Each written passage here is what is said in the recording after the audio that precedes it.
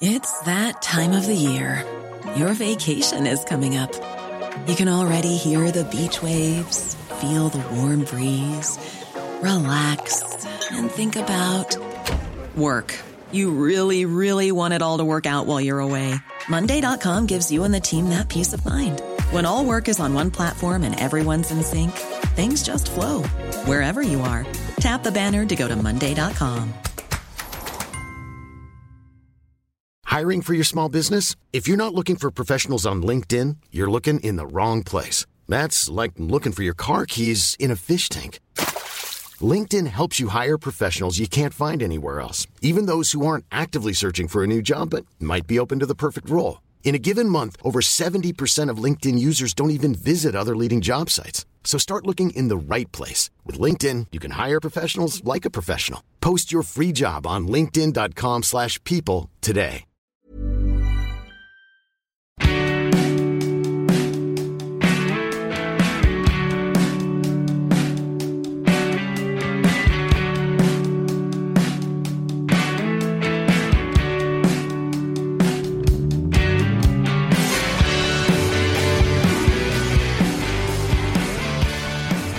Hello, my friend, and welcome to Catch Up with Louise McSharry. This is the podcast where I do my best with my crack team of contributors, to catch you up in the week if you haven't been paying attention or you've tuned out but you want to be caught up for the weekend or the week ahead, then this is the place to come. We will catch you up in the news, we'll catch you up on pop culture, and we'll catch you up on just cool bits and pieces that are going on. I hope you had a good week. I had a pretty good week. I think the highlight of it was probably... I was at the Rainbow Ball, which is a fundraising ball for Belong To on Friday night, and it was absolutely gorgeous. Andrew Fitzsimons invited me, which was super kind of him. And you probably know him from being a hairdresser. He's been on this podcast. He works with top level celebrities from J-Lo to the Kardashians. He has his own brilliant hair care line, I have to say, but he also does unbelievable work for the LGBTQ plus community. In LA, he works with trans people to make sure that they have what they need, and he is also an ambassador for Belong To. So I went with him to the ball, and it was just such a gorgeous evening. I mean, it's always fun to get dressed up and go out, let's be honest, but it's extra fun for me personally when there's a bit of meaning to it. And Andrew gave a beautiful speech about his own experience of homophobic bullying in school and many a lunchtime sat in the toilet on his own, and how lonely it can be when you feel different to everyone else. And it was really moving. And obviously Belong To are an organisation which work with LGBTQ plus young people to try and help them feel less alone and empower them to kind of live a happy life. And one of their service users, one of their members, B, also got up and spoke about her experience, and she was amazing. I think, and I don't want to get this wrong, but I think she said she was only 13. Like, she was really young, but so articulate and so impressive, and just really made it clear how important services like Belong To are. And there was loads of money raised on the night, and it just was an all-round really brilliant experience. I have so much respect and admiration for the work that Belong To do. If you want to check them out, belongto.org is the website. Maybe you have a young person in your life who might benefit. Maybe you might be able to help them in some way, or just make a donation. But it was a brilliant experience. I was super grateful to be there. Other than that, mainly work and kids over the last week. I went to the launch of Bonnie Ryan's new collaboration with Sosu Cosmetics. I wouldn't often mention, because obviously I go to a lot of beauty events, because I write a beauty column for the Indo in the Weekend magazine. But I am honestly so impressed by these products. So if you're in the market for some new beauty bits, I really would check it out. They perform, as far as I'm concerned, like way beyond their price point, and they're not super expensive. The lip kits are gorgeous. Every single color is super wearable and beautiful. The liquid blush is so nice. And then she also has a product called Contour and Glow, which is very similar to another product that is at least 3 times the price, if not more. It's got like a cream bronzer and then a cream highlight, but it's not a sparkly highlight. It's like a sheeny highlight. They're just gorgeous. And I have used them every day since I got them. I have not been paid to say this. I've not been asked to say this. I was given the products, but I just, from one person to another, genuinely, everything's so expensive these days that when something comes out that's really high quality, but not expensive, I think it's important to spread the word. Other than that, sure, you know yourself, I'm just ticking over. Anyway, I think we better get into the catch up of the week. Don't forget, by the way, there's extra episodes on the Patreon, or if you just want to support this podcast and help it to keep going, you can do that by joining the Patreon. There is a culture episode is up a little bit early this month because myself and James Kavanagh were basically just dying to talk to each other about Big Brother. So if you've been watching Big Brother, you definitely want to go over there and listen to that. We have so many thoughts and feelings, and they're all over there in an extended episode. But for now, let's get going. This week, Carl Kinsella of the Journal.ie was in Dublin. So we got to meet in person. Carl Kinsella, you were in my house. Oh, it's great to be here. Well, lovely house. Is it? It's chaotic. I'm enjoying the huge smiley face in the corner. Yes, I do have a huge smiley face in the corner. I also have a massive pile. This time of year is crazy as a beauty journalist because you get sent so much product in PR, Christmas product. And then I have to organize it because obviously everyone in my life gets a bag of product as part of their Christmas present, but then I also make donations to a couple of different places and neighbours and all the rest. But it ends up being this massive job to kind of organise everything. And the organisation, as you can see from the pile, has not begun. There's also 2 boxes in the conservatory. It's a huge pile. I think the listeners, however big the listeners are imagining the pile to be, it's bigger than that. I don't talk about it very much because it feels like a weird thing to talk about, like, oh, my pile of free stuff. It feels kind of obnoxious. Yeah. It's great to donate it though. That's really cool. Yeah. Oh God. Yeah. Like, I mean, I actually think the best part of the beauty job, aside from obviously I get to try products, and it was literally my dream. Like, I actually talked about it extensively in therapy this week because I was like, I'm drowning in the product. And my therapist was like, let's go back. Why is this so hard for you to let go of? It's like, literally I spent years and years and years and years just desperately like wanting to be able to buy the things that I wanted because we didn't really have a lot of money. Sorry, I've really gone deep here. Anyway, and now I am rich in product, which was my dream. But so being able to kind of give it to people is the nicest thing. Yeah, that's fabulous. Yeah. And like, especially for me, for like, you know, I give to a women's refuge and I give to direct provision centres and stuff, because I feel like women who don't have a lot of money and are maybe taking care of children are not going to prioritize themselves. But like having your lipstick or your mascara or whatever can actually make such a difference to how you feel, like getting set for the day. So yeah, it's a nice privilege, checking my privilege as I speak. Anyway, my husband is driven demented by it. Like it's hard for him to stomach, and I appreciate that. But like, they never send anything that he could use, no? Oh, they do. No, they do. Yeah, he's rich in product too, but he just doesn't really care. Yeah. The real tragedy is that I get sent men's fragrances. Ooh. And that's probably like the number one thing that I hand over to him, but he can't smell anything. No way. Yeah. Well, I'll take some off your hands if you ever. I used to be obsessed with aftershave. Every 6 months I would buy a new aftershave, and that, you know, because you know the way they say your sense of smell is tied to your memory. Yeah. So like whenever I spray a bit of aftershave that I have in my bedside locker, it'll always take me back to like a specific 6 month period that I was always using that aftershave.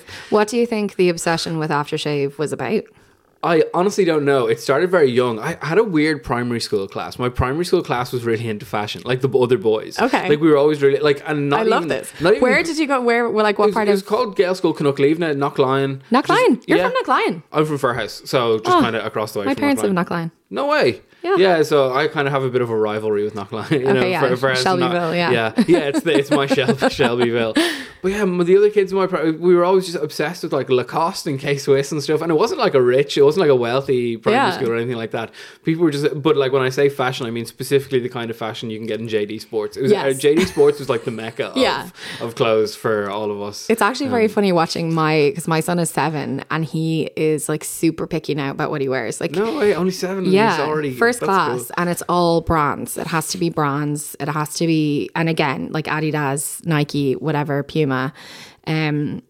like it's wild how intense it is and how specific he is about it. I remember my parents used to just be like in disbelief that I would be interested in, like, I'd be like, oh no, I need like a Lacoste polo shirt, and they would just be like, what are you talking, like, it's for tennis players, you know. You don't need that as a 12-year-old boy. And you're like, I'm making a statement, guys. I'm making a statement. Anyway, it is so great to have you here. You are here because you were nominated in the Newsbrands Journalism Awards, which took place yesterday. You were, what was the category? Popular columnist? Popular columnist of the year. Ultimately, the award went to Mary Carr, who was a very deserving winner from the Irish Daily Mail. But it was wonderful to be nominated, and it was a really nice day out at the Mansion House. Got a lovely lunch. I expected you to come in here like massively hungover, but you were so responsible. You went for dinner with your family last night. Yes, because I'm back for such a short time. Me and my family, we just got to, it wasn't even we went for dinner, we just had a nice takeaway and sat in and had a nice chat. Quality time. Because like I've been, I miss them a lot when I'm in Amsterdam. So it was great to have the opportunity to come back and it's always nice to be nominated for an award. Yeah, it's my first award that I've ever been nominated for. First time I've been eligible for the Irish Journalism Awards. So it was, it felt it's just nice to have that independent acknowledgement. Yeah. Because sometimes you're doing your work and you're like, maybe this is rubbish. Like maybe this is terrible. Maybe I'm really bad at this.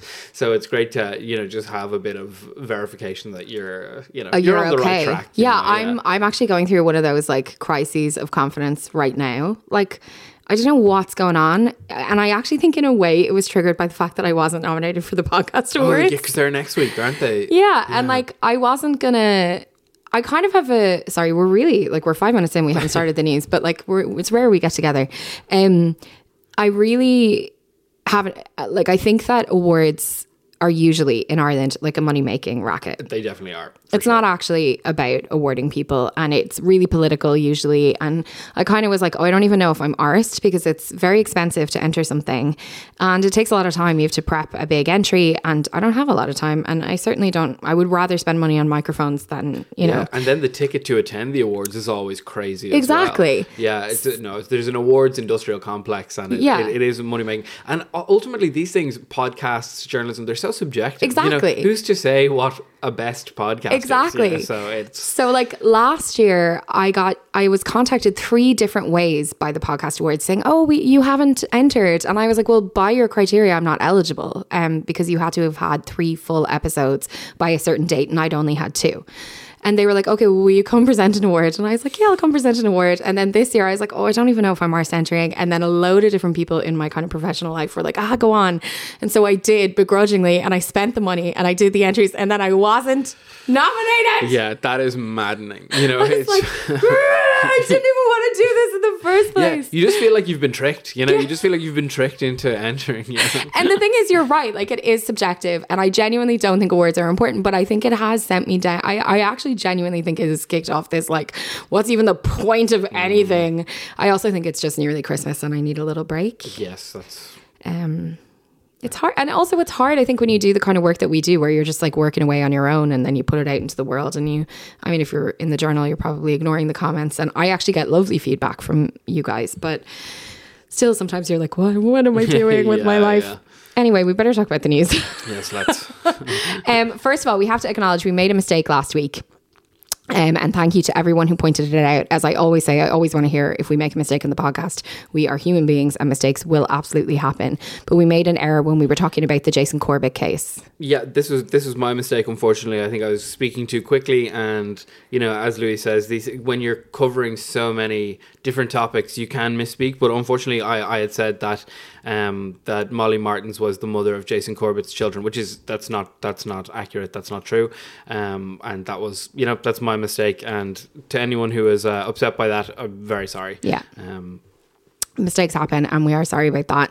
I did edit it out, so you might not have heard it. I got to the podcast a few hours after it went live, but if your episode came down early, then you will have heard the error. So apologies for that. Now though, let's move on. And unfortunately, we are once again in Gaza, and unfortunately, we are not talking about a ceasefire. No, we're not. We've had kind of important development in Ireland in the last 24 hours. There were motions brought before the Dáil yesterday evening. As you've probably seen if you've been on social media, there were thousands of people gathered outside Leinster House to kind of protest and call for a ceasefire. But the Irish government, not just the ceasefire, these people, the protests, it was in support of the motion. The motions it involved expelling the Israeli ambassador to Ireland. That failed. The government kind of shot it down with the help of a few independents. And just like the arguments on both sides, correct me if I'm wrong, basically lots of people feel that it's not appropriate any longer to have the ambassador in the country given what's happening. But the government's argument is, how are we supposed to use all the diplomatic opportunities available to us exactly if we don't have a link? That's exactly it. That's the government's argument, is that you need to have some official line of contact open with, the Israeli diplomatic infrastructure, which it just comes down to where you fall on how much pressure Ireland should be applying. We obviously have citizens in Gaza who need to get out. We, of course, have Emily Hand, who is a hostage in Gaza, held by Hamas. From that perspective, there needs to be a communication between Ireland and Israel.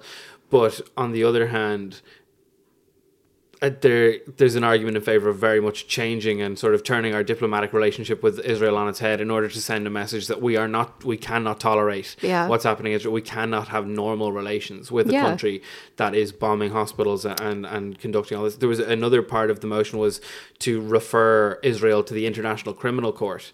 I thought this was especially interesting because the reason the government fought back against this one was because Palestine, which is party to the International Criminal Court, has already referred Israel. There's an investigation open already. So the government's argument was, well, why would we refer them when they've already been referred? But McCarthy from Sinn Féin made the very astute point that after an investigation had been opened into Russia by the International Criminal Court, Ireland and 40 other countries still referred Russia. So in that case, it wasn't seen as, a country has already referred them, we don't need to do it. Yeah. We decided to apply further pressure to the ICC, in conjunction with these other 40 countries. We've chosen not to do that in this case. So we've clearly made a sort of distinction between what Israel is doing and Russia is doing.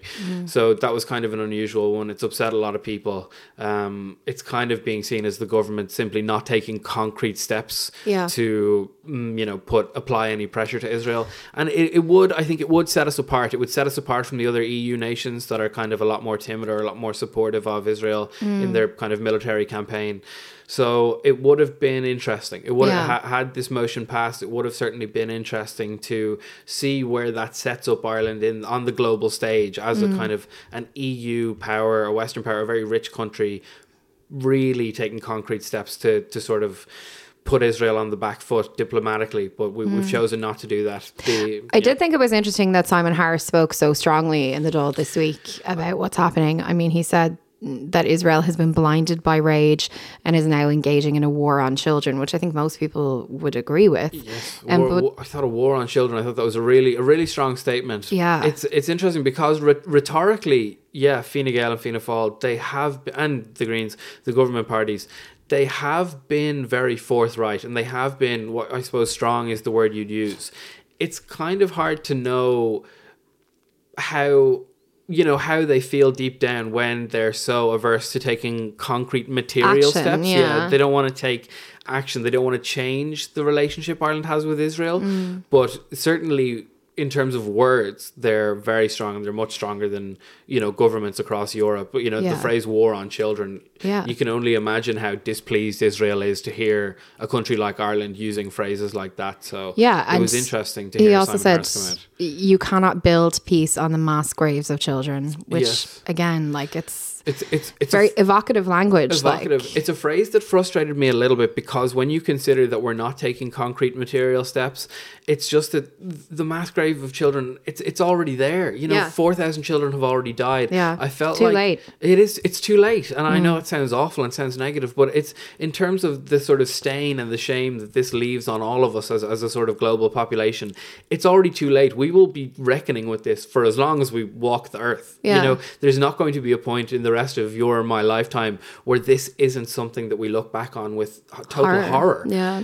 So I think I was a bit frustrated is the wrong word, but when Simon Harris said that, and I've heard other politicians across the world say things like that, it just feels a little bit delusional, because whatever peace happens now, whatever ceasefire comes, the fact of the matter is it is happening on the graves of children, because those children are tragically already dead. Yeah. And it's, for me, that's exactly why so many people will gather outside Leinster House to call for concrete steps, is because you know, you can't feel like you're sitting idly by while something like this takes place. Absolutely. We did have good news though, because some Irish Palestinian people managed to get out of Gaza and are now safe in a hotel in Cairo, or they were this morning. They may well have moved on. And I know lots of people will have been following this. Virgin Media were covering this family extensively. Richard Chambers has been posting a lot about them because he was in contact with them. And that is a relief. A group of more than 20 Irish citizens. 23 people crossed at the Rafah crossing into Egypt yesterday, including, a father with 3 children. And, you know, you could see photos up of them in the hotel in Cairo. And, you know, you can feel the relief from the photograph. They said their little faces. Yes, they said they were so relieved that they didn't even sleep. I think there's the official kind of reports were that there were total 36 Irish Palestinians in Gaza. So there's still 12 or 13 still to cross and get to safety in Cairo. But I believe there's going to be further crossings facilitated today. We don't have an official number on how many will be able to cross today, but we'll hope that all 12, 13, however many are left, will get to cross today. You can just imagine though, I mean, the problem, well, there's so many problems, but one of the problems is that like this family has made it out, and thank God, but in what state? You know, like what have they lived through? What have they seen? What are they going to carry with them forever? I can only imagine the impact.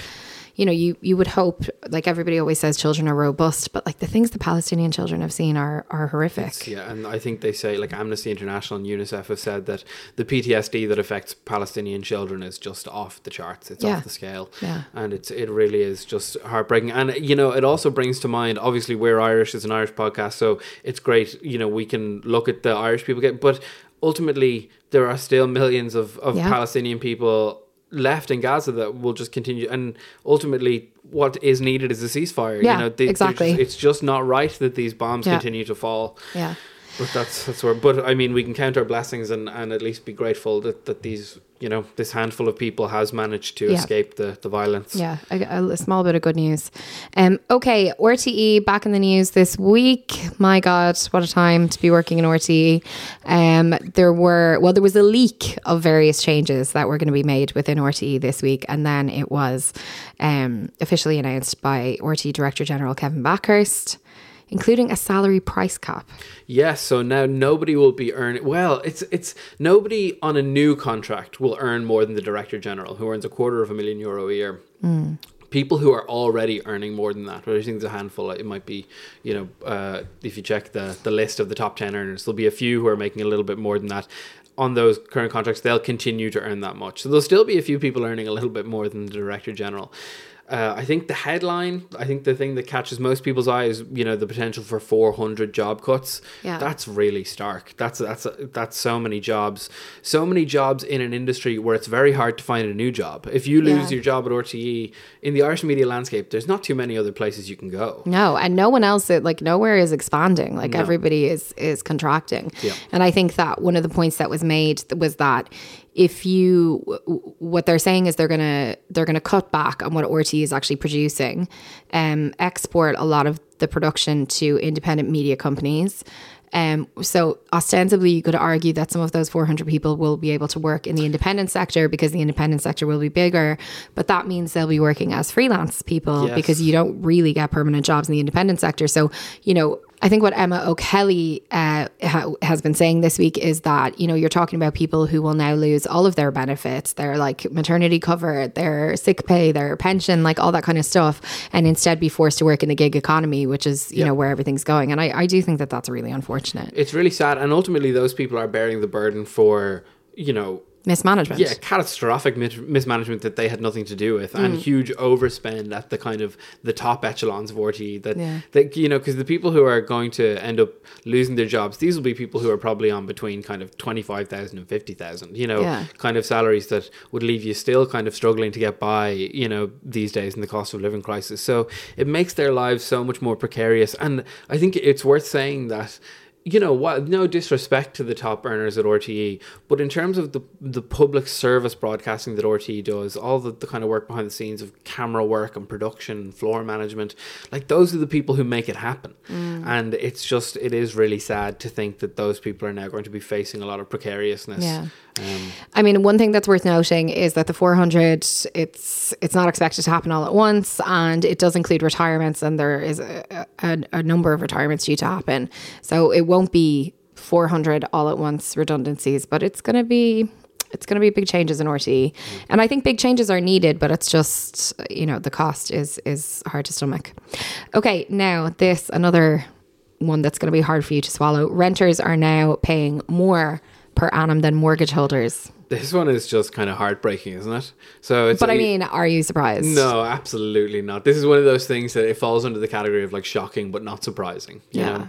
But it's the latest daft.ie report. It's confirmed that renters are paying €3,588 more per year than buyers who have taken a 90% loan to value mortgage on the same property. Which is just, it makes me think, the first thing that came to my mind was like, imagine back in the day when Extravision still existed. Imagine if when you went in to rent a DVD from Extravision, if that cost more than actually buying the DVD. You know, it's a completely backwards, it's a totally failed system. That's not how a housing system is supposed to work. It's not how a rental system is supposed to work. And I think when you just have absolutely hard confirmation that the system has failed, that should spur some action, you know? And obviously there's going to be less attention paid to this because global affairs are kind of dominating the news right now. But Ireland is still in the midst of an absolute housing crisis. It was, I think, in Dublin city centre, renters are paying €8,359 more per year than someone who owns the same property. So over 30 years, you could be looking at almost 100,000, and that's with nothing to show for it. You know, at the end of those 30 years, you don't own your home, you can't leave your home to your children. And the thing for me is that, like, I'm not against long-term renting, and we've talked about it on here, but like the system is not set up for long-term renting in Ireland. So not only are you not buying, you're also living in an insecure situation where you could be turfed out for a number of reasons at any given time. You can't make the space your own. You know, you're very limited with what you can do with it. You are prone to further rental increases. So you could end up paying like even more beyond what you would be paying for a mortgage for the same place. Like, you know, we don't have the infrastructure for renters. No, and a huge problem people face, like I hear this from friends all the time, is like, you know, you could have a situation where the shower is not working or the oven is not working, and they're afraid to contact the landlord because they're afraid that if they raise an issue, they'll end up just being turfed out, and they get a new renter in who's less likely to complain. And like that to me is just heartbreaking. And I think what this report confirms is that those people who are in that position are paying more than the person who would own a similar property, which, you know, it makes you want to cry, you know. There's no two ways about it. It does.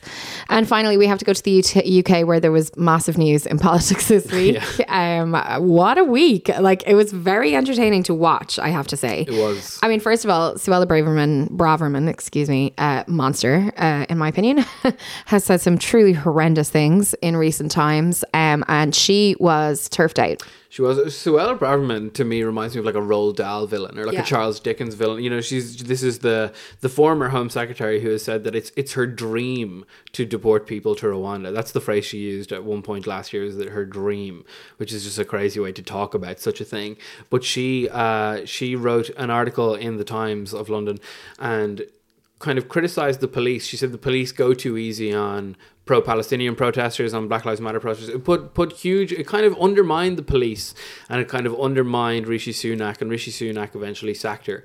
They had a cabinet reshuffle, and as she was sacked, she wrote then an open letter, and a big theme in the open letter, she was calling out Rishi Sunak for his kind of failure to implement the Illegal Immigration Act, I think it's called, which is the kind of means by which they are deporting people to Rwanda. That was struck out by the Supreme Court in the United Kingdom yesterday. She accused him of having no plan B. But of course, any person with any kind of sort of humanitarian bone in their body is looking at this. There shouldn't be a plan B. This whole thing should be scrapped. It's such a nightmarish plan. It's horrible. She also had some really horrible things to say about homeless people. She said that it was a lifestyle choice.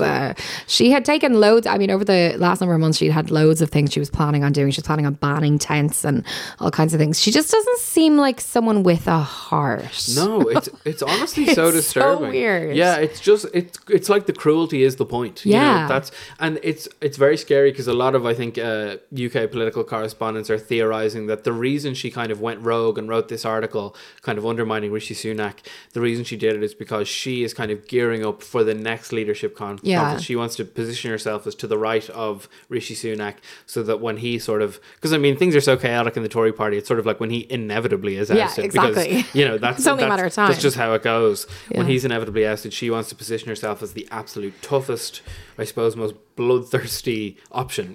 Well, she's certainly doing that. Yes, and she has a lot of support in the Tory party. She does. It's really very unsettling. But I will say, I don't think anyone would have predicted what happened next. And I don't know if anyone's seen the Kay Burley clip of her narrating this person arriving at Downing Street. Her shock is palpable. She made some weird comments about his body, which are just completely unnecessary. I didn't hear those. They were it's so weird. So like sexualized type comments. To do the reveal, we're talking about David Cameron being appointed to the cabinet, which is just very strange.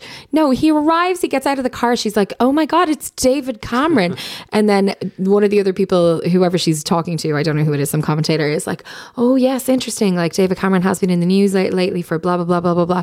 And then she goes, "For putting on weight." Oh my God. Jeez. I was like, what? How is that relevant? Yeah, no way. That's crazy. It was crazy. Like, Kay Burley is a mad bitch, though, let's be honest. Yeah, Kay Burley is mad. Because actually, occasionally you'll see her interview someone and she'll kind of hold them over the fire and you're like, "Oh, that's pretty good." Yeah. And then other times she'll say something and you're like, "I don't agree with that at all." Kay Burley, no. A wild card. Yeah, so anyway, that was one of the things she felt was important to mention as David Cameron walked into number 10 Downing Street. But anyway, yeah, I mean, has this happened before? It has happened before. There is precedent for it. It happened apparently in the 1980s and it happened during World War II. Sorry, obviously, just in case anybody doesn't know, and it's absolutely fine if you don't, David Cameron, former Prime Minister of the UK, the man behind Brexit, basically.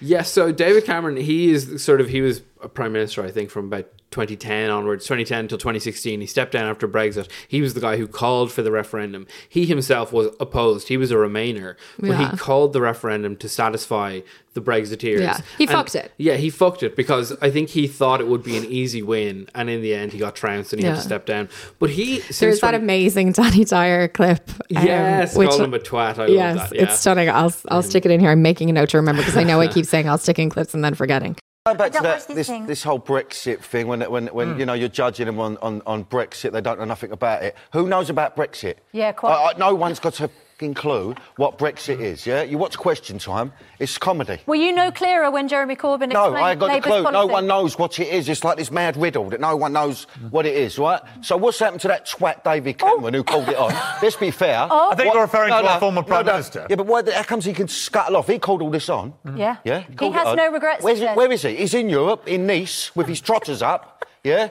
Where is the geezer? I think he should be held accountable for it. He should be held accountable for it. It's a valid point. A lot of people do feel that all politicians... But David Cameron, since 2016, he hasn't been an MP. He's not an MP anymore. I didn't know that this was something they could do. What they've essentially done is pulled David Cameron off the streets, made him a Lord, and once you're in the House of Lords, you can serve in the cabinet.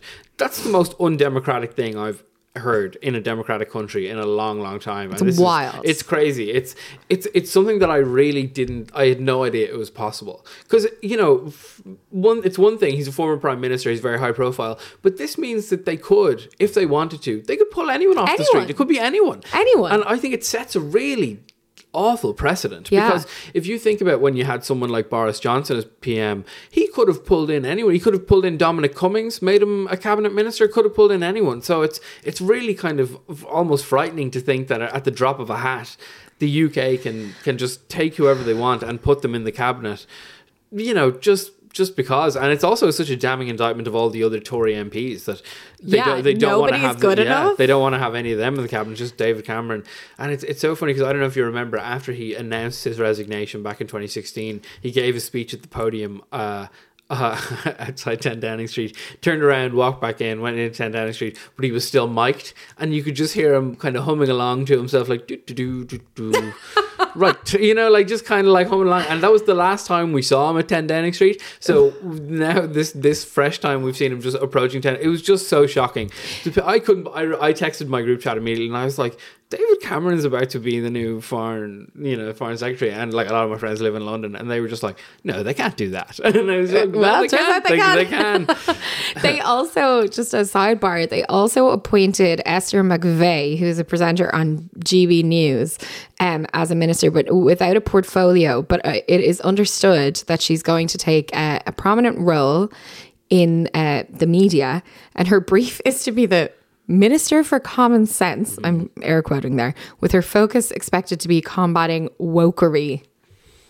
It's, what? It's what can you even say to that? Honestly, it's like, just like, how many times do we have to tell these people that being woke just means being sound and considerate of other people? And if you're anti that, you're a fill in the blank. Exactly. And even with all the problems the UK has, so like the cost of living crisis, all these issues they have, it's like, oh, what we need I know is someone to take on woke. Yeah. It makes you just throw your hands up and think like, it's ridiculous. It's just posturing. It's posturing in the hope of getting votes in the next election. That's pure posturing. It's wild.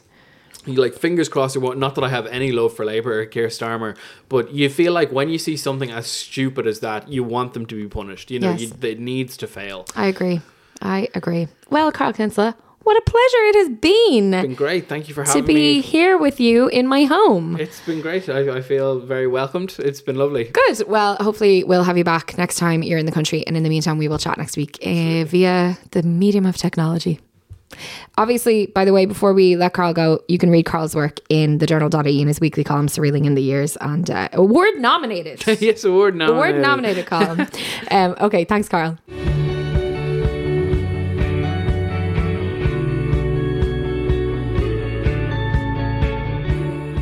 I am a massive fan of the trio known as the Young Hot Guys. That's Cillian Sunderman, Shane Daniel Byrne and Tony Cantwell. They are three comedians who I find gas and fun and smart and articulate, and they have joined forces to lead a new comedy podcast, which is out now. You can listen to the first 2 episodes now as you sit there listening to me. You could line them up for after this. I really, really enjoyed the first episode, and I was absolutely delighted to get the opportunity to meet them and chat to them about the podcast this week and how they came together in the first place. Well, today, my friends, you are really in for a treat because I am in a professional podcast studio with some professional podcasters. I am with the Young Hot Guys, Cillian Sunderman, Shane Daniel Byrne. I always say your 3 names. Like, is that appropriate? That's correct. Okay, that's correct. Excellent. And Tony Cantwell. Hello. Hosts of the Young Hot Guys podcast. It is such a joy to be here, and I have to say a massive thank you to Head Stuff and the podcast studios for letting me just use their gear. Like, I know they charge the big bucks for that, so it wasn't part of the deal, and then he just let you. He's just sound, just a sound man, and it's so appreciated. He has really strong legs. We were just talking about before he came in. His butt is busting out of them jeans. Alan. I didn't check the butt yet, but I will have a look soon. Everyone here. I have to say, Louise, I was so impressed how you just started there. You just literally said go start, and then you started, and it was perfect. Oh, thanks. Oh my god, proper broadcaster. We've so much to learn. Incredible. Just years of experience. Also, can I give a good shout out to Louise McSharry, who actually was one of the first people to recognise the Young Hot Guys. Yes, brought us on the radio show. We were just 3 young hot guys. We were actually young back then. Just 3 calendar boys. And we were 3 calendar boys. And you brought us onto our show and brought us obviously the national fame that we have now. Well, I am a big fan, but I do have like a small bone to pick. Am I invoicing you for the fact that my voice is in your show intro? Whoa! This is exactly what we didn't want to happen, Cillian. What did we say? And you said it. Actually, no, I said it'd be fine. Yeah, I said forget it. There's a few different things on our intro. The song is the Sleaze, my band. Mm-hmm. We have that, but then there's a few different little voice memos, and I was like, Louise won't mind. She's a friend. She's a friend of the show. I actually don't mind. You I'm can actually invoice thrilled. Cillian though. Yes, don't invoice us at our own email address. No, I'm genuinely thrilled when I listened. I was like, oh my god, what an honor. So look, let's start from the start. You guys are obviously 3 individual comedians, but you have worked together before. Of course, you did the Young Hot Guys calendar. The world of calendars will never be the same. Honestly, I mean, The first I think we were all ever changed. September to September calendar. Yeah. Didn't start in January, so it's useless to most people. It was But a it shame that we wasn't. couldn't prop up the dying calendar industry. I kind of thought this would be like the big one, you know, but it's probably the last calendar I've actually ever seen. It wasn't really about the function though, guys, was it? No. You know, it was about the photos. The calendar shop is back in the Jervis Centre, but it's just in the middle of the floor. It's not in its own shop Oh space. no. Yeah. Okay, that's the kind of Sad information you get when you times. listen to the podcast. Which shops are open, which ones are closed, that kind of stuff. Fianna Fáil, Fine Gael, this is what you're dealing with. You know, this is it. I have actually a little bit of calendar trivia if you're interested. it. Oh my amazing. God, yes. So I'm not going to get. Now I've just realised I don't know the pertinent information. That's fine. But basically, this year is the exact same calendar year as like 1996 and like 1940, and there's several obviously years that we're the exact same as. So a girl on TikTok the other day was telling me if you wanted to buy a nice Christmas present, you could find a retro/vintage calendar for someone. Oh yeah, get a calendar from Germany Yeah. in 1940. Look, not all of us go straight to the darkness, Killian. Some of us think about, like, I don't know, Hot Babes from 1996. If you have but, like, friends who are interested in that particular part of history, maybe. Yeah. Young Hot Reich.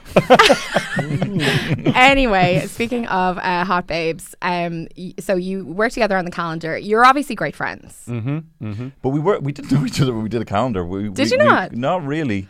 We kind of knew each other a little bit online and from chatting a little bit, but I hadn't met anyone in real life. First day I met Tony was the day we did a calendar shoot together, which involved us being nearly completely nude and lying next to each other and kind of touching each other's bodies and things like that. Yeah. It was a very funny I way actually to regret that. break I the wish ice. we did actually. I think we probably would be more inclined to do it now, but I wish we did nudie ones. Not like actually show your full bodies, Sure. but I wish we did like nude thing. We should have done it. Yeah, you'll But we notice, didn't know each yeah. other that well. Did we go, No. do you want to? Like, we didn't. we couldn't. just take your trousers off? yeah. That was weird. Your You arse? sounded like that. You sounded so straight when you were like, We "Don't did- take your trousers off." Fancy, I don't know, take your pants off. we could do like, you know, like I said, we should do the picture for Young Hot Guys podcast. Should be us, like the supermodels. You know, when they do those pictures where they're all nude and they're covering Like each other's. intertwined, Yeah, yeah. intertwined. Yeah, I thought we should do one of them, but maybe for next time. Don't touch my microphone. ever Well, it again, wasn't sorry. facing your mouth. Sorry, Killian touched it, and I touched Shane's commented. mic. We're like this all the time. Oh my God! So anyway, you are friends now. But Yes. that's Yes. funny that you weren't great friends then. So, I mean, when did the podcast... I mean, you must have pretty much straight away been like, podcast, because that's how everything works these days. Well, we worked together and doing a couple of like ads together and stuff, and like we seem to just be like really feel like we pull off a great swindle because we get asked to do ads and we just kind of hang out and we shoot sketches and we just make each other laugh, and then it was the fine people at Head Stuff that were like, "Do you want us to do a podcast? Come on in here, we'll record you." I'm like, "Yep." Yeah, I think Head Stuff drew up a list of the funniest people in Ireland, and coincidentally we were the top 3. It was. So they got Wow. they got us. But also we had done some on Tony. Tony had us guest, and we'd done some live shows. There was a live show at Electric Picnic on a Sunday, which there was a good showing at, and we had a great time. And I think that was kind of maybe a birth moment. Yeah, of you the guys were like, podcast. okay, this could work. Yeah. Because if you can fight through a bunch of serotonin deprived Yeah. millennials, you know, Yeah. who would just kind of want to sit there and kind of just take it all in, that was kind of, you know, I wouldn't say a low point, but it's hard to get a kind of vibe No, going. I've done Sunday Festival Yeah. chats and stuff and podcast shows, and it is, but the people who show up are really up for it. And they were lovely and they were amazing. Yeah. But you know, sometimes where you feel like, you know, I feel like we need to change the energy here. So I'm going to go louder. You know, like, it's like, I'm going to fix this by We just broke shouting. the decibel. Everyone who was at what's the name of that band who just broke up? The Irish band? Sleaze? Is this No, an not the exclusive? Sleaze. No, the Irish band. The who play the rebel songs. the Wolf Tones. The Wolf Tones. The Wolf Tones were doing their gigs, but it was getting interrupted. There was thousands of people there, but every few minutes you could just hear me and Tony and Shane just going, and what's your favourite ick? Remember transition year? What was that all about? Yeah, they're trying to get out your British soldier. What's your favourite ick? Get out your British soldiers. Yeah. I thought it was funny. I was listening to the first episode on my way here, and it is great fun. I mean, predictably, it is great fun, and I think there's a real need for a bit of levity at the moment. Like everything is, I don't know about you guys.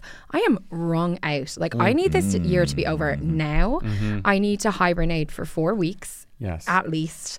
like not speak to anyone. I don't know if you're feeling that. You're nodding. Definitely. And when you're hibernating, you know, the really good thing you can do when you're hibernating is just stick on a podcast. Well, exactly. Well, I was thinking just to get us to the stage where maybe some of us can hibernate. I know, Tony, you have kids, and you and I both know that that's not really how Christmas works when you have children.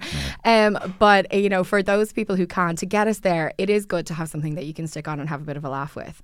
Like, did you put a lot of thought into the structure of the podcast, or did you just kind of think what we do, just hanging out, just having the chats, that kind of works, let's just go with it? Well, I think there's loads of everyone, it's such a cliche of white men setting up a podcast, and especially straight, but I'm not. But anyway, that's what I'm here about, which people seem to not believe. Yeah, we keep getting messages of people going, is he really gay? Yes. What? Yeah. Yes. Like, Weird. I'm actually a gay icon. And a leading activist. Who, sorry, what kind of people are messaging? Like boys, girls, non-binary people? Yeah, boys coming up and go, I'm excited to excite their curiosity. Yeah. So that's great for them. But it is a cliche, but I think actually, you know what people always say that, another podcast. It's like, you know what, everyone loves podcasts. People are always looking for podcasts. Every day if you scroll Instagram, someone's like, any podcast Rex? Yeah, all the time. true. And I think sometimes it's just like that we are not like, it's not like talking about, you know, but then Jordan Peterson and, you know, Rogan said this. I think it's just like us having a laugh, and we are little woke soft boys. Yes. Yeah. It's true. And have feelings. We're boys with feelings, and I think that's good to have them. That's the idea. Yeah. That's actually very true, because just as you were speaking, I was like, what other three men would I listen to having a chat? And the answer is none. Like, I cannot think of. Sometimes, you know, when like Thank men you. we have emotions, but we have just the right amount. You know, you know the way sometimes it's like you must talk about your mental health, right? If you But must. do you have to talk about it every time? Like, do we have to keep hearing about it? Yeah, Like, yeah. everyone has a bit of mental health. It's very hard to open Yes. up to Shane because he does that. Yeah, I'm cold. Sorry. No, I just Tells think me to go for a sometimes jog, and then I just think sometimes it's fun just to have fun, and I think that's equally transgressive and still punk just to have a laugh, even though it's been increasingly awful for the last 10 years. Yeah, I think so too. Like for me with my podcast, it's kind of a weird one at the moment, because like I don't need to tell the people who listen to the podcast how the podcast works, but it's in 3 sections. The first section is news catch up, last section is like pop culture catch up, middle is an interview, so it could be anything. But like the contrast between the news section and the pop culture section at the moment is pretty stark. But I think you need the stupidity at the end of the celebs being feckin' idiots. One time to I saw balance on out the when other Miriam stuff. had her chat show, and she was on, and she had somebody who was like spoke about suffering prolific abuse at the hands of the church, and then the next thing she had to do was do a competition, and she just did it so seamlessly. She went, "Well, thank you so much." They blushed it. So this is a show of many things. So the Florida trip is coming up, and I was like, that's it. She just gave it one line. This is a show of many things. Yeah. So, go for it, Miriam. Go for it. yeah. But that is Irish media. Like that's, I can't think of anywhere else. Well, I don't know about every nation's media, but like if you look at UK media, they don't tend to do that. Like a show is normally like light or shade. It's not normally both. Yeah. Whereas we're such a small country that you kind of have to pack it all in. That's the thing with being a comedian, is that whenever you go on to these kinds of shows, you're always coming on after like the worst thing ever, as like you so much pressure on you, because you're like, wow, there was like a really bad flooding in Cork and many people's lives were ruined, and you've just heard some old man who's like, you know, house has been destroyed, and then you have to come on and try to do a little bit of a joke to raise a level. You're like, well, guys, here's the funny thing about the difference between German people and Irish people, and it's just like people are weeping still for Cork. And I'm just trying to, you know, it's a lot of pressure actually. So this podcast is just that. This podcast is just the fun stuff. Yeah. Do we get serious? I don't really think so. Maybe if we need to, but like I think we're just silly, and I don't know if we're as comedians that we laugh about, you know, like we're the truth tellers, you know, the soothsayers, you know.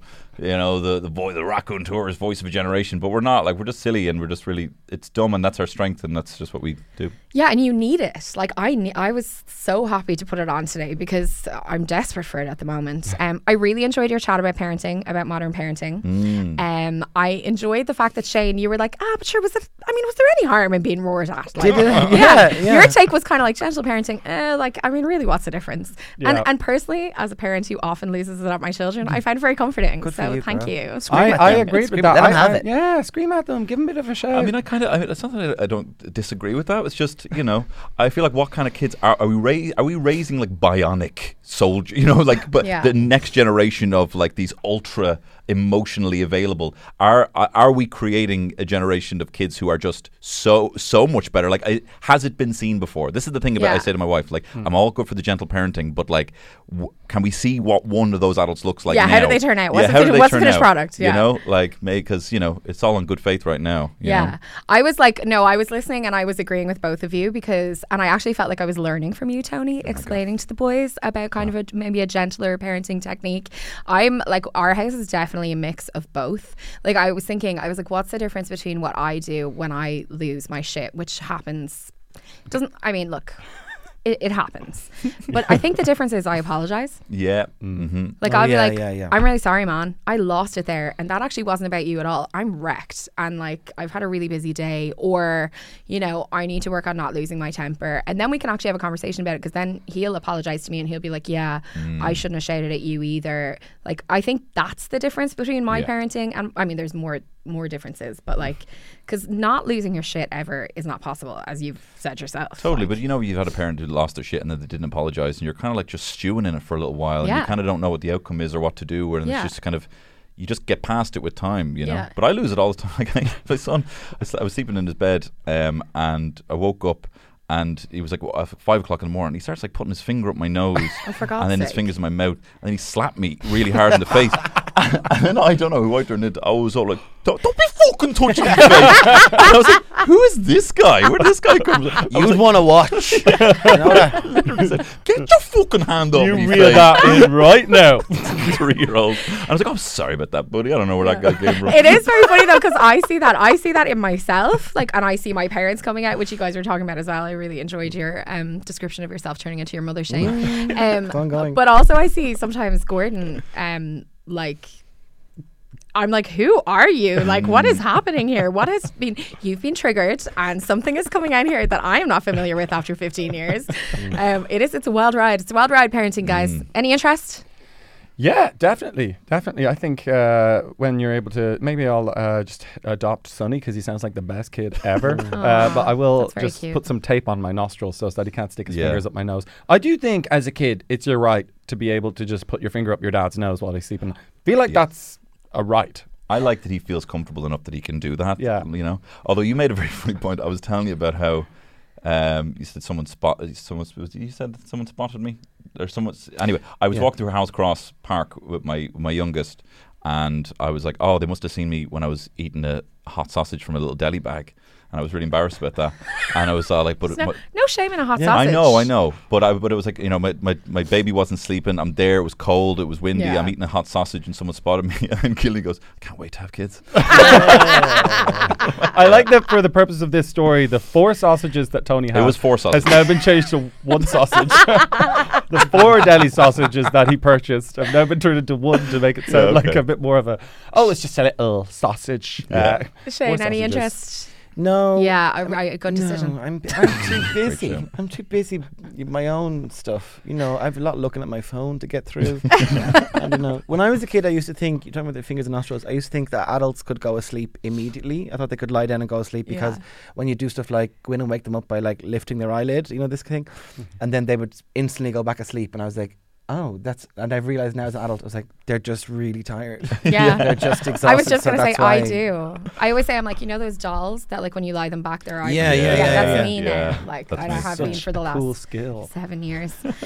But it is getting easier, Tony, I will say. Mine are 7 and 4 now. And, yeah, it is getting easier. Yeah, my 4-year-old is still like Velcro to me at all times, and I'm looking forward to that bit ending. But I also know what's annoying is I will. But this is the most annoying thing, is that all through their like early years when I was like wishing I was dead, which was a lot of the time, I'm not gonna lie, I never am gonna sugarcoat it, I had a really hard time adjusting to parenthood.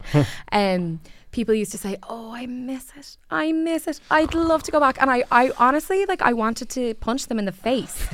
I truly did. And then these days I find myself, I'm on the bus and I'll see a woman with her baby on the bus and I'll be like, oh, I miss it. And then I'm like, no, you cannot become this person. But it does happen. You turn into a nana so fast. You're like, oh no, remember that's great age. This is what I'm saying. Parenting is a virus. Like, it fucks you up and there's no going back. I remember reading a tweet once. I think I nearly burst into tears. It was like the baby shoes for sale, never worn thing, but it was someone written, one day your mum put you down and never picked you back up again. That happened to everyone one day. Like, you put you down and never picked you up again. Okay, stop. That's not okay to say that. Yeah. I read it too and I went straight over from Mom's house and I said, pick me up this minute. Pick me up. Pick me up. Did her back in. But it does get better, is that what you're saying? Yes, it does. It gets easier. They get easier. They get more self-sufficient. Sam, my 7-year-old, and I are having actual chats now. Oh, that's great. He comes out with some of the most hilarious adult stuff that you're like, where did you even get that? Like, it's very entertaining. Because I found myself recently, like, I have this kind of like mantra that I'm saying to my wife, like, I wake up, we're wrecked, and I'm like, well, look, at least we're probably not going to be this tired forever. It'll get better, And then I was like picking up tiny peas. It was like 1,000 peas on the ground and picking them up, and I'm like, well, at least the house isn't going to be this messy forever, Then I'll literally clean shite off my daughter. Well, at least there won't be this much shite around the house forever. You know? I'm still wiping arses, but I feel like those days are numbered, and good. There's a lot less shite than there used to be. Yeah. Have you seen that thing on 100. TikTok? Last 100. There's a TikTok where it's like, just put 2 balloons together and put cream in between and get them used to like wiping 2 balloons. Oh, I have not seen that. Oh, no. They can. Okay. They can do it. They do it themselves when they're like out in the world. But when they're at home, they're like, their I'm preference. finished. The deluxe treatment at home. Wipe my bum. Like, it never ends. Oh, there's but a you little know bit what? of performance in that. One day, your mom's going to wipe your bum. Oh my God. And then she's never going to wipe your bum again. Do you know what I mean? So, you have to treasure. You guys are such cool parents. That's the thing. Like, I don't remember any parents being as cool as you guys. Look, when I was. You're right. But you are. Like, you're cool. Tell us more. I'm not going to argue with you. I'll take it. I'll take it. Are you guys aware of how cool you are as parents? Yeah, we have a meeting once a week. We talk about how cool we are. It's actually on Discord because we're that cool. Oh, nice. Yeah, it's Discord group. Well, guys, I have just so enjoyed this chat, and I think it is a good flavour of what you can expect if you listen to the Young Hot Guys podcast. I'm so thrilled for you. I'm so thrilled for me that I have something fun to listen to every week. You can get it in all the usual podcast places. Is there anything special that people need to know? Oh, wow. I mean, it's okay if the answer is obviously no. We're very young, we're very hot, and we're very guys. So just be aware of like that kind of energy. Like just energy. Some of you ladies might want to listen to it, in private. Well, Killian has a new haircut, guys, and you can hear it. I think it's going to make a big splash. So maybe just look at a picture of him before you listen to it. It might add to the experience. Yeah, rub your mullet on the Have you gone public with it now? It's not public yet, so I guess this is the big moment. Okay, well, I just took a video of you. Am I okay to share this? You can share. Oh my God, I can't believe I'm breaking this news. This is a McSharry exclusive. An exclusive. How thrilling. Thank you again so much to Head Stuff and the podcast studios for letting me use your space. This is so cool of you. And go listen to the podcast now. Thanks, guys. Thanks for having us. Bye. Hey there, it's Michelle Norris. I'm host of a podcast called Your Mama's Kitchen. When I travel, I'm usually looking for a way to find a taste of home when I'm not at home. And one of the things I love to do when I am at home is entertain. And Airbnb allows me to do that. When I was in California recently, I rented a house that had a great kitchen. And when we were sitting around the table, we were all thinking, we're in someone else's house. Someone could be in all of our homes as well. If you have a home, but you're not always at home, you have an Airbnb. Your home might be worth more than you think. Find out how much at airbnb.com/host. Cool fact, a crocodile can't stick out its tongue. Also, you can get health insurance for a month or just under a year in some states. United Healthcare short-term insurance plans, underwritten by Golden Rule Insurance Company, offer flexible, budget-friendly coverage for you. Learn more at uh1.com. Everyone knows therapy is great for solving problems, but getting therapy has its own problems too, like finding the right therapist, fitting into their schedule, and of course, the cost. Well, BetterHelp can solve those problems. It's totally online and built around your schedule. It's surprisingly affordable too. Connect with a credentialed therapist by phone, video, or online chat, all from the comfort of your home. Visit BetterHelp.com to learn more and save 10% on your first month. That's BetterHelp, H-E-L-P.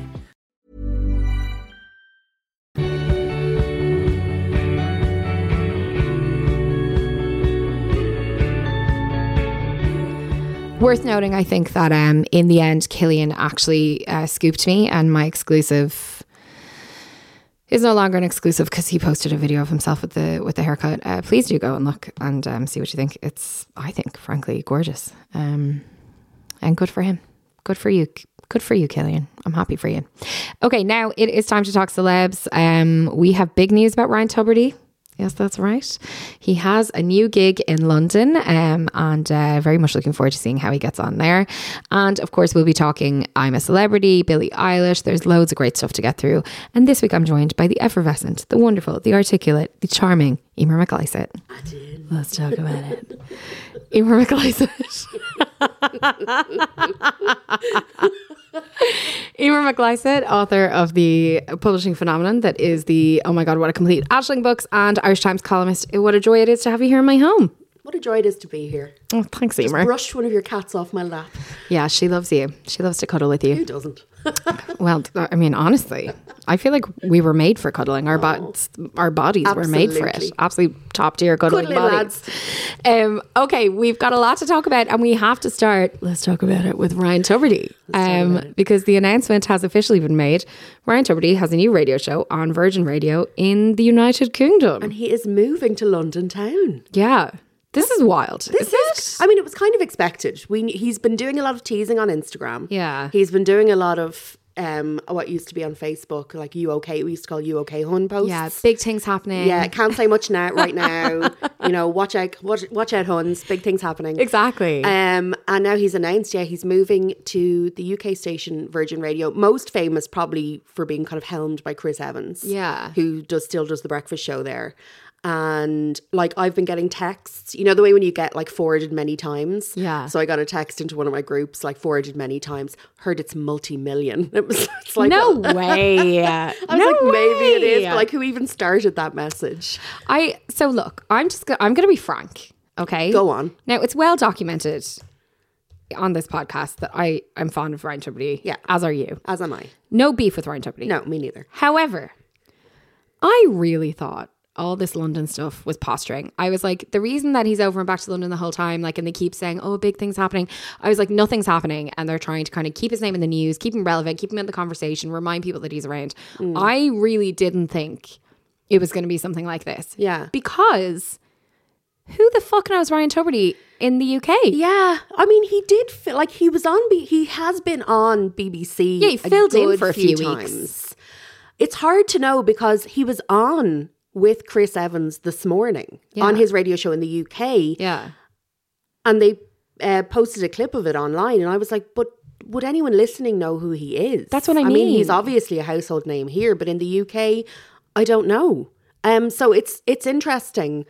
And it's a big show, like 10 to 1. It's a big... Yeah, it's a big show. It's a big show. And plus, he's still going to be on radio here because he's going to be doing a weekend show that's going to be kind of syndicated around like Q102, 96 FM in Cork, Live 95 in Limerick, places, things like that. Right. So it's interesting because he's still going to be in the Irish broadcasting landscape. Like he's not really going anywhere. Yeah. I had a quick look on Twitter, and quite typically, especially given the way Twitter has gone these days, it's all like, oh, Britain's welcome to him. He's a turncoat. Yeah, there's there's a the lot usual. Of that, but like I feel a bit like, okay, fair play to him. I feel fair play to him. Like, I'm a little bit jealous, to be honest. Like, I mean, pretty amazing to be able to move over to such a high profile gig. It's amazing to walk away from the scandal that the whole thing turned out to be in RTE and to walk into a gig like that.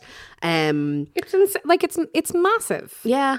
Yeah. Like Graham Norton is on Virgin Radio. Do you know what I mean? Like it's a really, really big deal. And a few of my WhatsApp groups again earlier on today were like, oh, it's not the BBC though. And I'm like, does the BBC, I'd say Virgin Radio probably has more money than the BBC to throw at Ryan Tubridy. Yeah, but also I wonder if Ryan Tubridy would want to go back to an organisation like the BBC. Maybe not. Like, you know, if you get burned in the way that he did by RTE, I do believe he got burned by RTE, I have to say. Like, did he make mistakes? I think yes, within it all, but I don't think he deserved what happened in the end. I mean, he kind of fucked it at the end for himself. He should have just stayed there was quiet. a lot of, but like, look, there was a lot of fumbling. Yes, he fumbled the bag. But if you are coming out of an organization like RT, as I have, you know, there's a freedom in not being there. Like, you can actually say what you want. You can have opinions. Like, you don't have to answer to people in the same way that you do. So maybe he doesn't want to be in the BBC. Yeah.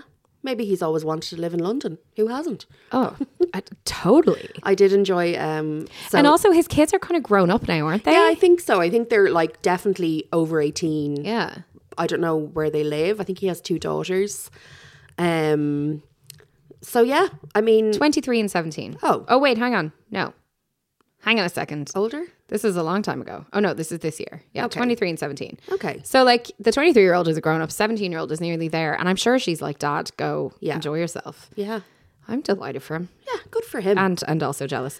But I am interested to know, do people know him already, or are they just hoping that he'll, like, establish himself as kind of a new voice? I guess they are. Like, one of the reasons I am a fan of Ryan Tubridy is because I was a fan of his. It's kind of like I prefer the early stuff. Like when he first made his name as a breakfast show presenter on 2FM, and like everyone listened to it, and he was so funny. Yeah. And I don't know, is he still like that on the radio? Yeah. I think he's grown up a lot now, so he probably, but I don't know, is he going to go back to that kind of playful comedy thing and hopefully get people in that way? Yeah, I kind of wonder that too, because I think the thing is, when you are Ryan Tubridy, when you are the host of the Late Late Show and you're on Radio 1, there is a certain expectation of the type of broadcasting that you're going to do and the type of stuff that you're going to do on air.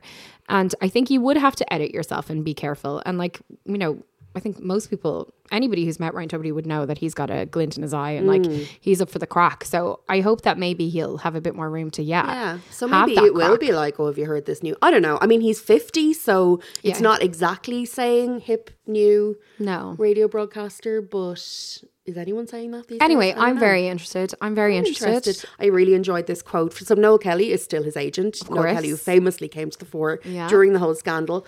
And he said, say they both know far too much about each other to ever go their separate ways. He said, we're incredibly proud of Ryan. Take a bow, Mr. Tubridy. You are wonderful and inspirational. I think he could have pulled that back a little bit. That's a little bit That's a little bit sick in my mouth. But anyway, listen. Well done, Ryan.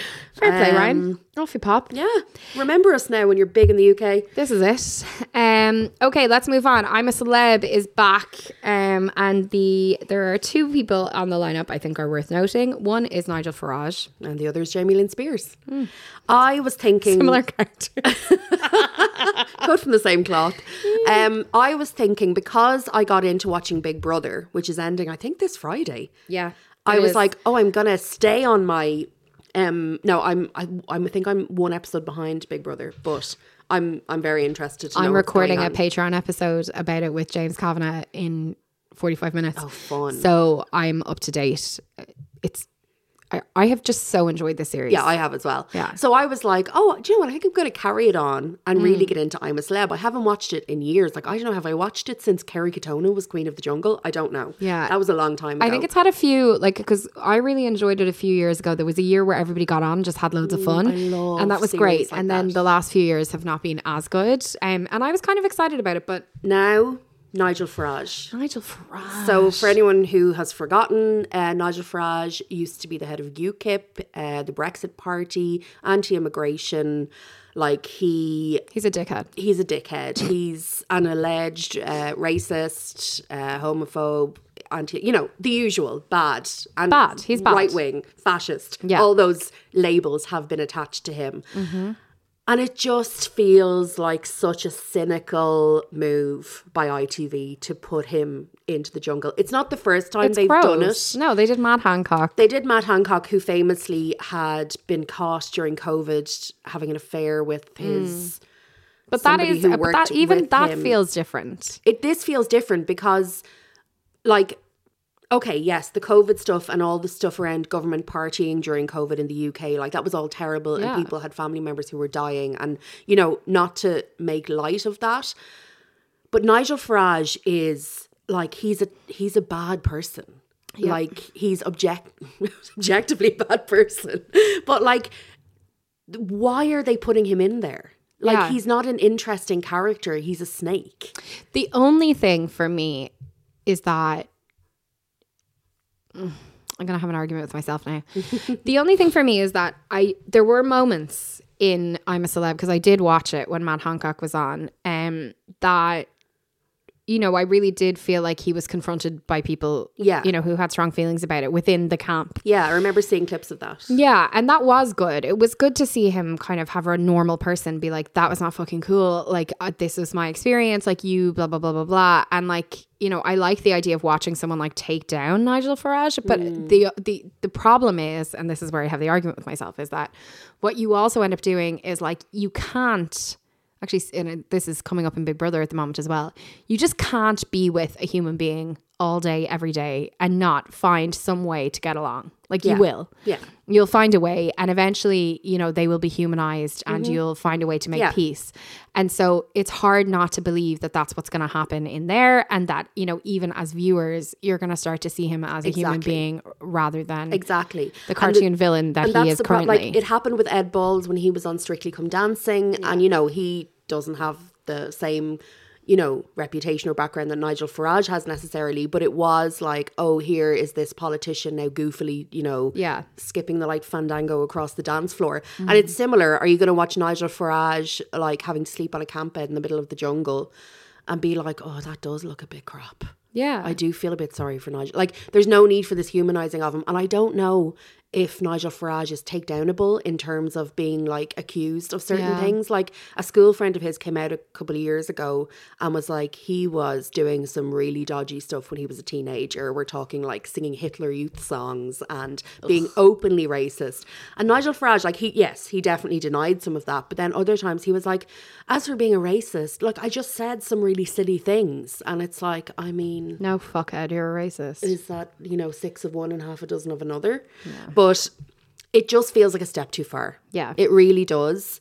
And it's overshadowing the Jamie Lynn Spears thing. Like, she's another villain, because especially if anyone has read Britney's book that came out recently, like, Jamie Lynn does not get a good ride in it. And she never really has. She does not. It's been very funny to see her. Because there's a clip of her saying, I'm best known for being an actor and singer, and everyone is like, really? No, bitch. No, you're best known for being Britney's sister. That's what you're known for. Like, there are other people in it who are interesting. The Guardian did a fun ranking where they were like ranking the people who are going in. I think there's 12 of them, and obviously Nigel Farage was number 12, and number 1 was Josie Gibson, who won Big Brother like, I don't know how many years ago, and has been a presenter on This Morning, and is generally accepted she's going to be like the likeable, funny one. I did enjoy, there was a video of her arriving in the airport in Australia, and she was surrounded by reporters, and they were like, oh, you're here to do I'm a Celeb, and she was like, no, I'm here to go on a weight loss retreat, but she couldn't say it with a straight face. She just like burst out laughing, and then every time they asked her a question, she was like, I don't know, I'm here for a weight loss retreat, laughing her head off. Very amazing. And Nigel Farage has been like stirring the pot a bit as well, like saying he's been paid £1.5 million to go on it. Previously, the most highly paid was Noel Edmonds, who got 600 grand. Yeah, it's hard to stomach, isn't it? And he's kind of like, you know, peacocking around going, well, I did, like, wouldn't you do it for £1.5 million? And it's like, I don't know if I would, and I definitely don't know if I do it with you.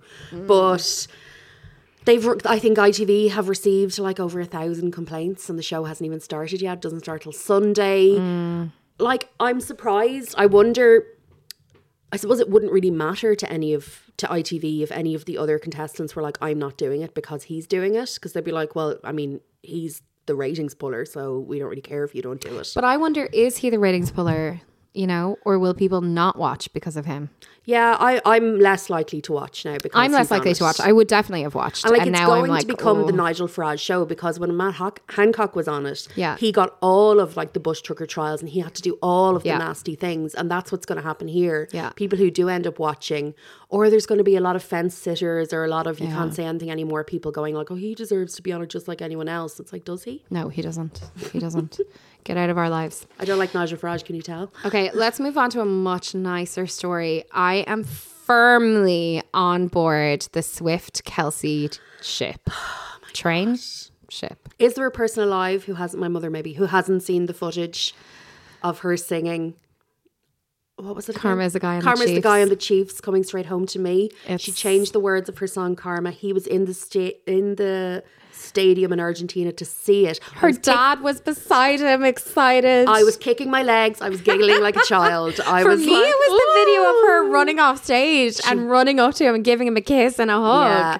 And I mean, the cynical... So I'm a Swiftie. I love Taylor. I'm loving this relationship for her. The cynical part of me is... They could easily have done, like he was standing in front of like a tented black tunnel. They could easily have had that reunion in that tunnel. I know, but like, why does everyone have to ruin everything with cynicism? And why can't we just enjoy something nice? Because we have the painful memory of the Tom Hiddleston era in our minds. And like, I was pro Taylor and Tom Hiddleston. I didn't want to believe that anyone could do something so cringy on purpose to try and fool people, because you remember the I Heart TS. How could I forget? I was burned just into my memory. I just don't think anyone would put on this as a show and think they could pull it off. I was like, for that reason, I think it has to be genuine. Yeah. Like, unless they were trying to pull some kind of double bluff. I don't know. It was a very confusing time. Yeah, it was. But I believe this. And I want it for them. Yeah, I believe that they really fancy each other. I believe they're having a great time. I believe they both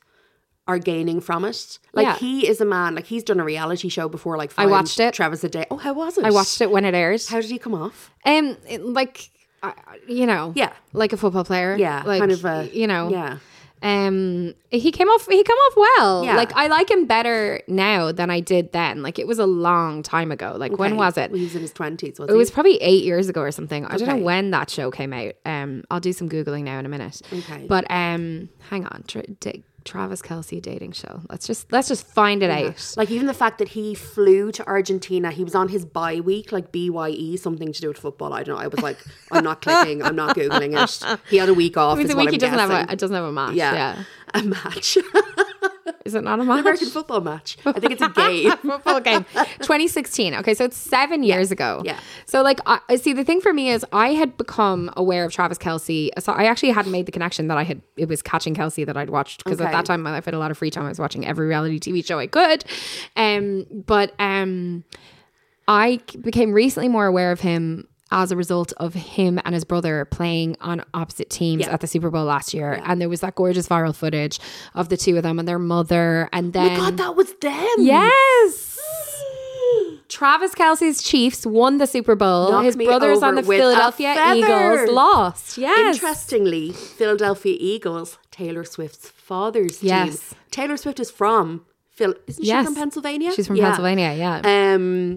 The Chiefs and the Philadelphia Eagles are playing this Monday. Yeah, so apparently the parents are going to meet. Yes, for the first time. I heard. And Taylor Swift's father is being called a turncoat because he was seen wearing a Kansas Chiefs lanyard. Well, the two brothers discussed this on their podcast, which I'm now getting constantly on TikTok. I know. And because the Eagles brother was like, oh, how'd you swing that kind of thing? And he was like, oh, I may have like done some sweet talking at dinner the night before. Like, I don't know. Does some great sweet talking. But yeah, so because I became aware of Travis Kelce in the context of that, but then recently the thing that really got me to like him was there's this clip from their podcast, and I'll try and remember. I'm going to make a note. Jeans. Yes. Yes, I know the clip. Let's move on to some Kelce premiere. Hey. How was it, brother? It was actually pretty cool. Really enjoyed it. We had a picture of you on the green carpet, not the red carpet. You really got dressed up. I was going to have jeans on, but Kylie what? Kylie was running late. I came straight from football. Kylie was going to bring the jeans. Kylie was late. Why didn't Jason bring jeans for Jason? Because I was at football and I needed the jeans for after football. And I'm not going to wear jeans all day. That's just doesn't sound fun. And I'm realizing now I probably can't blame Kylie for this. Anyways, so yeah, I wore shorts and sandals. She was too busy putting jeans on the three girls. Yeah, she was too busy getting the entire family situated with the babysitter and then getting herself ready and making sure her parents are with her. I can just see you pulling up. You don't have my jeans? I'm going to look like an idiot. Gosh. So true. So true. I was like, yes, Travis Kelce. Yeah. Yes. Yeah. Thank you. Yeah. Like, he just seems decent. And he's so tall. He's a very handsome like, man. she is tall. Yeah. Do you know what? He's very twinkly eyed. Yeah. He's a zaddy. He is. And he also doesn't seem, he seems really confident. Yeah. Like he doesn't seem, I love how well I know him. He doesn't seem fazed by her career or success at all. And obviously because it's the Swifties, like, I mean, they've dug up every single bit of evidence over the number of years. His ex-girlfriend is getting a bit of raking over the coals. There is nothing that has gone unnoticed because of the Swifties, but like what they found is that he for years has been saying that he fancies Taylor Swift, but he also for years has been saying that what he wants is someone who's like really focused on success and who's really ambitious and who's really into her own career. Yeah. So like rather than being intimidated by it, it's something that he's been looking for. Yeah. And I do think she's just been with fucking dweebs. Yeah. Not connected. Joe Alwyn made his first public appearance ever in 6 months at the GQ Awards earlier in the week. I feel a bit sorry for. You know what? I feel a little bit of kinship with Joe Alwyn, and it's only because he was in conversations with friends, which is tangentially is connected to normal people, which is part of our DNA now as Irish people. So I'm a bit like, well, Joe Alwyn is kind of part of our DNA. No, as well. I don't accept him. Okay, well, I'm sorry. I see where you're coming from. I don't accept him. The Swifties hated Joe Alwyn because he kept her in a box. She likes her relationships to be public. She likes, to show them off, and he wouldn't let her do that. He was always like, I don't want to be in the public eye. They were together for 5 years. So, I mean, she, And we don't know that. Like, obviously we don't know that. But a chunk of the relationship was in COVID as well. Exactly. Like, we don't know. But I think there has been a flavour of her success being intimidating for guys and blah, blah, blah. Yeah. Anyway, look. One more little tidbit before we go. The Kelsey brothers have recorded their own version of Fairy Tale of New York. I watched a little clip of it. Yeah. You're the king of South Philly. I mean, come on. No. Come on. Sorry. Again, it's a no from me. Billie Eilish has spoken to Variety magazine. And it's a really interesting chat. I'm obsessed with Billie Eilish. Yeah, same. And she spoke once more about her choice to wear baggy clothes and kind of trying not to be sexualized, basically, as a woman in the industry. I thought she had I think it even goes a little bit further than not wanting to be sexualized. She basically said if she had shown her body when she was younger, and if anyone had said anything about her body, she just wouldn't have been able for it. She just didn't want the attention on her body, which I think goes a little bit further than not wanting to be sexualized. I think it's more almost just not wanting to be seen. Yeah. There's a whole thing at the moment about people not wanting to be perceived. And I think it's almost that. It's like, but she does go on to say that like her puberty was early. She had boobs when she was 9. You know, she was, she wore a tank top when she was 16, and it was all people could talk about. And you're like, she is a child. Yeah. Like, these are children you're talking about. Well, yeah, because like when I played her on the radio first, and by the way, there's someone else who claims to be the first person in Ireland to play Billie Eilish on the radio. And I know it was me for a fact. Because I played her when she was 13. Oh my goodness. Like, she was so young. Yeah. So young. And so it makes sense. And I'm glad that she protected herself in that way. But she says, like, she didn't feel desirable. She didn't feel hot. She didn't feel feminine. Like, she just wanted to hide away. She didn't want anyone looking at her. And it's not that it's all anyone's ever talked about her, but it's been talked about so much. Yeah. And she had this great quote in the interview she did where she was like, a man can be whatever body type he wants. Like, obviously, it's not that all men, it's not that men aren't criticized for their body types. She's like, they're all accepted. And if they're not the ideal body type, they're given a cute name, or it's dad bods. Or she says if you're muscular, cool. If you're not, cool. If you're real thin, cool. If you have a dad bod, cool. If you're pudgy, love it. Everybody's happy with it. And she says, you know why? Because girls are nice. They don't give a fuck because we see people for who they are. Yeah. It's interesting. It is interesting, but I also think that a lot of the problematic body stuff comes from women. Yeah, I was thinking that as I was reading down through this Billie Eilish stuff, and I was like, it's not all coming from men. No, we can't. Unfortunately, we cannot blame men for it's very much a not all men moment. But I just feel really sorry for her that this is something that has again, it hasn't overshadowed her career, but has been such a huge part of her career. That she had to factor it in. And had to factor in from such a young age. Yeah. And the fact that she was wearing baggy clothes as a literal child, she's asked about, why did you wear baggy clothes? And she's like, because I was a child and I was embarrassed that people might look at my body and say something about it. You know. Also of interest to some people, she said in the interview that she is physically attracted to women. Yeah. Was that the first time she said that? So she, years ago, did like... I don't know, was it an Instagram live or something? And someone asked about her sexuality and she was like, I am straight. She's like, straight as an arrow, straight. Yeah. And then she had never like verbally said anything different. And she has publicly had relationships with men. But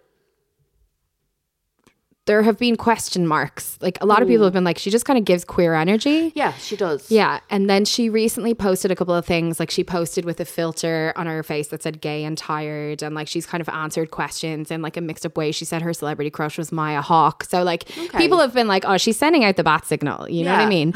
But this is the first time that she's fully confirmed it. Yeah. And she said it a couple of times in the interview, I think. She did. Yeah. So I think this is her. It's a win for the girlies. Saying it. Yes. A great signing for the LGBTQ+. Okay, well, we do not have time to talk about anything else, Emer. But what we can do is just acknowledge that Kurt Cobain's cigarettes are on sale. They're up. I checked just before we recorded. They're up to $3,000 for one pack of cigarettes. They're being auctioned off. They were like, "Would you smoke them?" No, because I gave up smoking in 2017. Thank you very much. Smoking is bad for you. But 2, I don't think they would taste very nice after all these years. I'm just not sure I would want like someone else's suit. Just, I mean, what are you going to do with them? They're just going to be in your house. Yeah. I don't know. It gives me kind of an existential crisis. And then, why? Yeah. And then finally, Kat Deely and Rylan have been presenting this morning recently, and everybody thinks they should be the permanent hosts. And I actually think it's a great idea. They will. They reenact. I don't know if anyone remembers Wonky Donkey from the SMTV. Wonky Donkey. They brought it back because Kat was presenting on this morning, and it was so joyous. And she's great. Rylan's great. She's back in the UK probably full time now because, as we know, her husband Paddy is presenting the Late Late Show. So, you know, she needs a job. Fair play to her. Yeah. Okay, Emer, people can read you in the Irish Times on Fridays. Yes. They can buy. Oh my God, what a complete ashling! I gathered that I've gotten some messages about the audiobook. The audiobook is coming. We think. I mean, we haven't been given the very, very, very date, but it's very early January. We're getting so many messages. They usually come out at the same time. There was a delay. Yeah, we couldn't help it. It is coming out. We're gonna have a pre-order link soon. I'm so sorry if you're waiting, but yeah, Ashling Ever After is the 5th book. It's out now. You could buy all 5 for somebody as a Christmas present. That would be a stunning Christmas present. Stunning. And who doesn't like people who don't have kids who have time to read? Who doesn't like snuggling up in those days in between Christmas and New Year with a good book? A great book, Louise. I think you'll find. A super book. The best book in the world. Thank you. The best 5 books to ever have been written. I have my nails painted in the colours of all 5 books. Is that what it is? Yeah, they're so cute. Going to the book awards next week. Oh, of course. Yeah. I love it. Thank you. Emer McLysett, thank you so much. Thank you.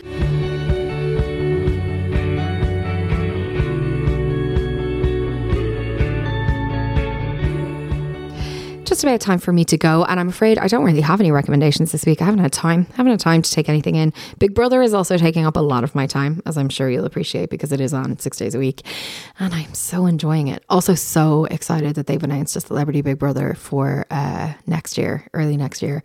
I love Celebrity Big Brother. But I just wanted to, I realised I haven't asked you for ages. If you wouldn't mind doing an L rate and review of the podcast, it would be so appreciated. I always forget to ask, but it would be really appreciated. If you haven't subscribed, please do subscribe. I'm so bad at the like actual podcasting bits, but if you took the time, it would mean a lot to me, and it would help me get the word out about the podcast. But also, I just want to say thank you very much. As I said when I was talking to Carl, I've been going through a bit of a weird like crisis of confidence. I think it's just a symptom of working on your own.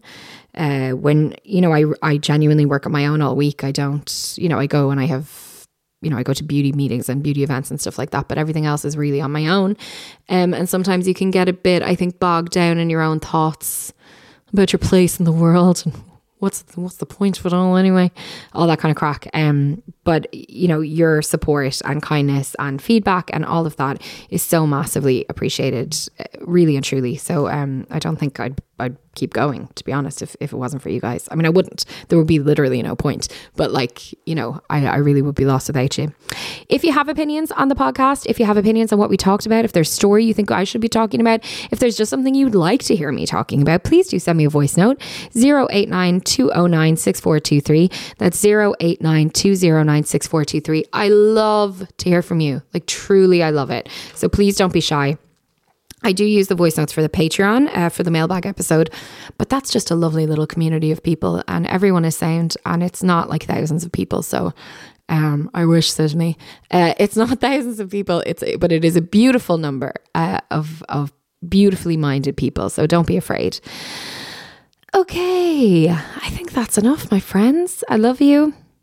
I hope you're okay. We're nearly at Christmas. We're nearly at a break, hopefully. If you're not, I hope you're not someone who has to work all over Christmas. We're getting there. And I so appreciate you for being here, as I have said repeatedly. I hope you have a good week. Thank you to Acast and for having me on the net. Thanks to Acast for having me on the network, and to all of my brilliant contributors. I really hope you have a good week. But if you can't have a good week and they can't all be good, just keep going. One foot in front of the other. And we'll talk again next week.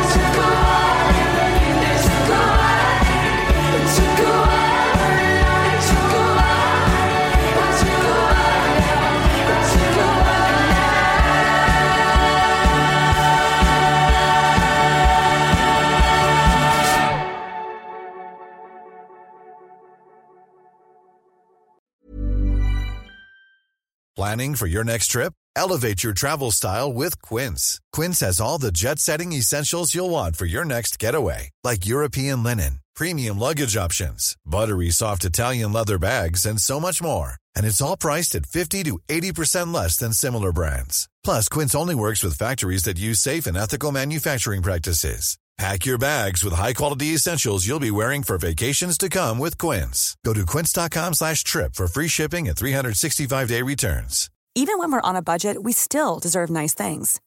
Quince is a place to scoop up stunning high-end goods for 50 to 80% less than similar brands. They have buttery soft cashmere sweaters starting at $50, luxurious Italian leather bags, and so much more. Plus, Quince only works with factories that use safe, ethical, and responsible manufacturing. Get the high-end goods you'll love without the high price tag with Quince. Go to quince.com/style for free shipping and 365-day returns.